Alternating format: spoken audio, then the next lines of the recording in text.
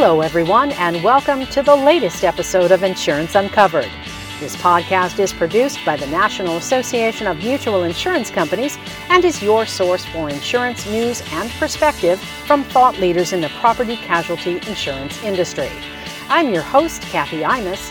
Today we're uncovering regulation of climate-related risks. A new report from FIO suggests ways to evaluate climate risks at a time when some insurers have stopped offering new coverage in states that are facing extreme weather events. The Federal Insurance Office has issued a new report calling on state regulators to refine efforts to evaluate climate change risks in insurance markets. The report comes as some insurers are leaving Louisiana, Florida, and California, citing costs associated with an increase in extreme weather events linked to the effects of climate change. The report highlighted existing efforts by certain state insurance regulators and the National Association of Insurance Commissioners on climate change risks and issued 20 recommendations moving forward. NAMIC Senior Vice President of Federal and Political Affairs, Jimmy Grandy, says the FIO's recommendations shouldn't be a one-size-fits-all approach. The Federal Insurance Office's report from June 27th recognized the work being done by insurers and state regulators to examine and address climate risk. However, rather than seeking a one-size-fits-all approach, NAMIC believes FIO should defer to the unique, specialized understanding of functional state regulators and how they understand the unique risks presented in each state. Going forward, NAMIC hopes the FIO will follow its statutory guidance to partner with state regulators instead of creating duplicative work and infringing on existing work streams. FIO is expected to proceed with its data call in the coming months. The report recommends state insurance regulators and federal authorities continue to identify relevant data that will quantify climate-related exposures and fill gaps regarding climate-related risk in the insurance industry. The University of Colorado has changed its forecast for the 2023 hurricane season, now calling for above-average activity. Despite the update, a new survey from Munich Re and III finds 60% of homeowners have not taken any steps to better protect their homes from weather hazards, even though maintenance and other improvements can help mitigate damage and reduce costs. As with any hurricane season, coastal residents are reminded that it only takes one hurricane making landfall to make it an active season for them. So residents should prepare the same way for every season, regardless of how much activity is predicted. For the first time, NAMIC has released a mid-year update to its annual mutual factor report. In collaboration with Aon, this latest NAMIC report provides perspective on the impact of several events on the mutual industry that occurred between September 2022 and April of this year, including U.S. cat event losses, rising inflation, and other economic factors, as well as the state of the reinsurance market. One highlight finds inflation trends for housing and other services are not subsiding to the levels of other categories. Both of these categories tend to be key predictors of the influence that inflation stands to have on property casualty insurance company portfolios. The Mutual Factor Mid-Year Report also estimates that global reinsurer capital declined by 15% to $575 billion at the end of 2022. The reduction was principally driven by substantial unrealized losses on investment portfolios. The Mid-Year Mutual Factor Report is now available at NAMIC.org. The full report will be released in September as usual to coincide with NAMIC's annual convention. On today's Unscripted, we'll learn about a new partnership that NAMIC has entered into in order to bring members a new service. You may recall, as part of the association's new strategic framework, one of the NAMIC goals is to provide a mix of products to members that help enhance their businesses. So today, NAMIC CEO Neil Alldredge is talking with Matt Popoli from Bain Capital about a new offering of corporate-owned life insurance. Joining me for today's Unscripted interview is Matt Popoli from Bain Capital. NAMIC has recently entered into a partnership with Bain to provide a new offering to the membership not a new offering in terms of it's newly been created, but certainly new with Bain, and that is the concept of corporate-owned life insurance. It's a new topic for us here at NAMIC, and Bain is the provider of this product for the membership. And so Matt's going to join me today and kind of talk through the ins and outs of this program, and we can all learn more about it together and hopefully spur some interest in this new offering. So Matt, thanks for joining us today.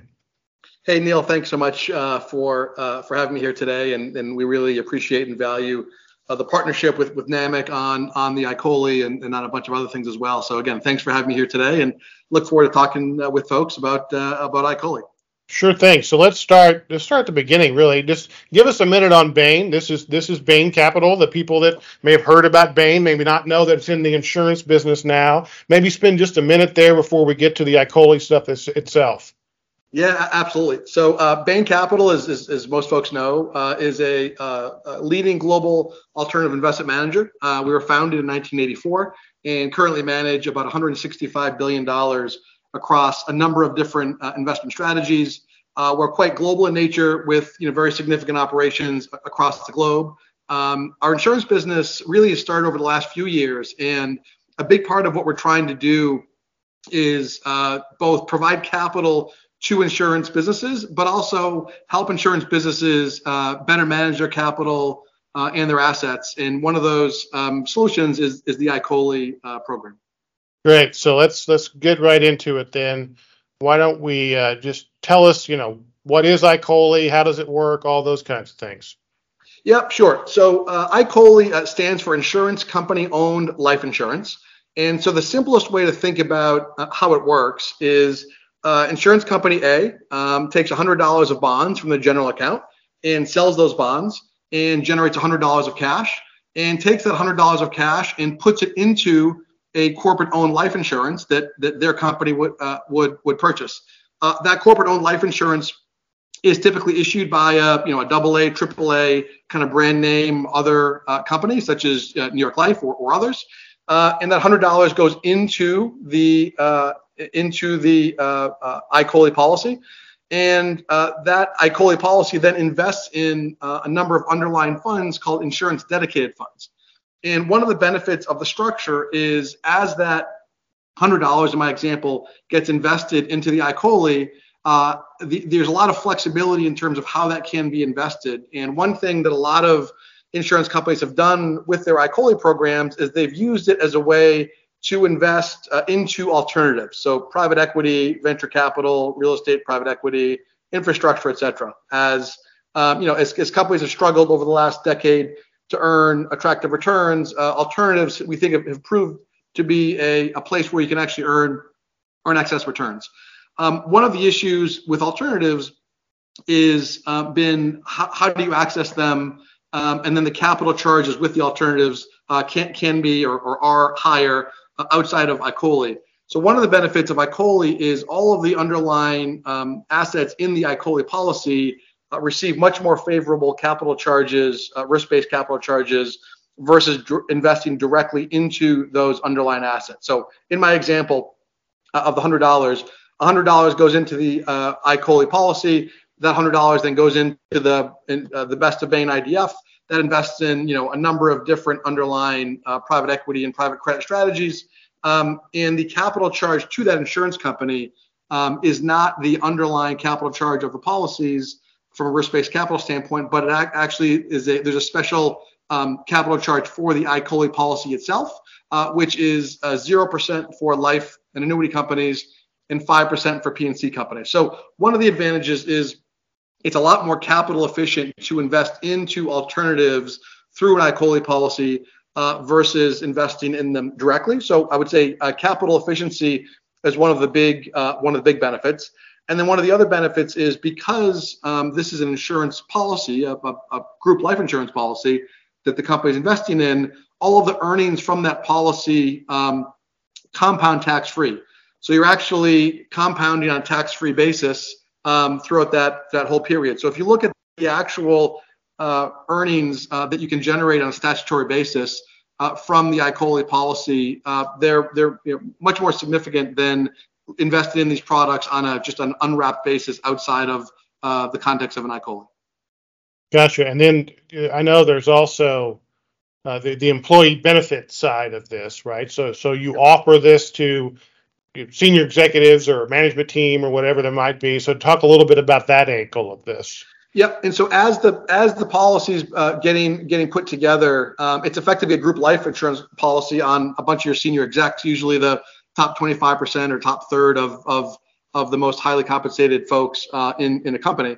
And when those individuals participate in the ICOLI process, typically the sponsoring insurance company would give that executive some amount of free insurance, and that can vary depending on program. That can vary depending on company.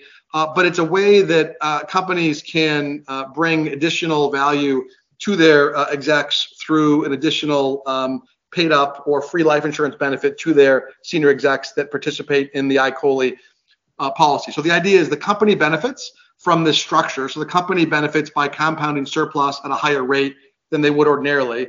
And part of that value is shared with the execs that effectively enable the issuance of the ICOLI policy by getting free or subsidized life insurance for themselves and their family. Sure. So you're an insurance company. You get the benefit of an alternative investment. You get to bring a new benefit in this marketplace, especially when we're talking about retention of talent and all those kinds of things. That's another added benefit to this, is you get to add this to a group of folks in your company that maybe you want to keep long term or whatever the case might be, and then you get the benefits in terms of the efficiency related to capital charges compared to other potentials here. Sounds like it's not there are member companies we know of, that have these programs already in place, but we're hoping a lot more do here with our relationship with you and with everybody at Bain. Is there any? I mean, you just can't talk about the good side. Is there any downside to this that companies ought to know about? Yeah, I think the biggest downside is it's a complex process, right? So it's buying a bond is simple. You go and buy a bond, and everyone knows how that works. The process itself can be complicated. One of the things that we've tried to do through this partnership with NAMIC is really boil it down to its very simple elements to say these are the real benefits. There's the employee benefit, Neil, that you talked about. There's lower underlying risk-based capital charges to the underlying asset classes. There's a tax advantage earnings, and there's the overall improved investment performance. Investing in when you invest in alternatives as the underlying asset. So we think those are the big four benefits. But to get those, it sometimes is a little bit overwhelming because it involves the head of HR, it involves a CEO, it involves a CFO, it involves the head of investments. And so it's kind of this product. It's not just like buying a bond. It's effectively becomes a permanent part of your insurance company's capital structure. And so because of that, it's complicated. So I think that's really the single biggest issue that we've seen with it is the complexity. Once folks actually break it down and understand the benefits, I would say our conversations with folks, people have said, once I understood it, my question was, why doesn't everybody do this? And that's typically the reaction that we get once folks actually kind of take it through the whole process and understand it, which is, gosh, there's and what we say to them is there's about $30 billion of ICOLI outstanding, and all of the big mutuals, I shouldn't say all, the vast majority of the big mutuals have already done this, and the largest ones have done it to the tune of billions and billions of dollars of their general account. So I think a lot of folks have figured this out, but I don't think anyone has really marketed this, the way that I think NAMIC is trying to do it to the membership, particularly of the mutuals. And again, we think it's a real great benefit that you all are doing and offering to your members here, and we hope that plenty of them kind of pick up the phone and ask questions, and we're happy to kind of walk folks through what that process looks like, and get them in touch with the right broker and the right insurance company. Yeah, that's one of the reasons why we're spending a little time on today. Hopefully, just to raise awareness about it and generate some interest. What's the typical start to finish? Do you have yet a typical time frame that companies could expect how this should roll out? Yeah, well, what we tend to find is there's kind of a lot of it is really the pace at which the company is moving. But I think we generally find there's kind of a month education process, going back and forth, understanding it, what is it. And then we find there's kind of a couple of months of working with the insurance agent or broker to help pull it together, to help get all the information the members pull together at the company level, working with the investment manager, such as Bain Capital, to help figure out what are the right strategies for that company. One of the things that we've done is we do an annual IDF. So in 2023, we are launching our third IDF, not very cleverly, but called IDF3. So IDF3 is our third IDF that we'll launch this year. And it's very simple. We have a Best of Bain IDF every year. That's kind of our default. So I think from an investment option perspective, we make it, trying to make it pretty turnkey. So, but working through the investment options takes a little bit of time. So look, I think beginning to end, 6 months is not an unreasonable timeline. Could someone get it done sooner if they wanted to? Absolutely. But I think 3 to 6 months is probably the right range in terms of first hearing about it to kind of ultimate execution. Yeah, I've been out lately visiting with a lot of member companies. One of my favorite things get to do in this job, and I've talked about this with a few of them, of course, many of them now here recently. And a lot of them are in that, as you mentioned, I kind of am intrigued by this idea, but I'm not totally sure I really understand it yet. And there are a lot of them seem to be in that space. I would tell folks, listeners, we do have on the NAMIC website, in the products and services area here, there's a subpage there. It has a video on it that's from Bain, that it kind of explains what this is. It's actually, I don't say this just because it's on our website and then Bain did it, but it's actually pretty good about kind of explaining for people that, like me, that may need a little more explaining about how this all works. It's just a short little video that kind of explains it, but I would direct folks there to try to get a little more education about it. And of course, contacting me or anybody here at NAMIC or any of the folks at Bain to pursue it a little further. Is there anything that folks look at it from the start? You're talking to a CFO or a CEO for the first time. What's something that they should sort of like the basic understanding that they should have about the product? Yeah, sure. So I think that the basic understanding is, this is a way for them to improve underlying investment performance, particularly through our program, which is a alternatives focused program. So again, the underlying funds of our IDF are private equity and private credit. So higher returning, higher yielding products. On average, we're targeting 15% net returns for our underlying products. And so I think one of the starting points is, does the CFO or the CIO or the CEO, are they looking to improve investment return, and are they comfortable with having some portion of their investment portfolio in alternatives? I think that's a threshold question. If one wanted to have a very simple, plain vanilla, corporate bond portfolio in their ICOLA, they certainly still get the benefits, the tax benefits.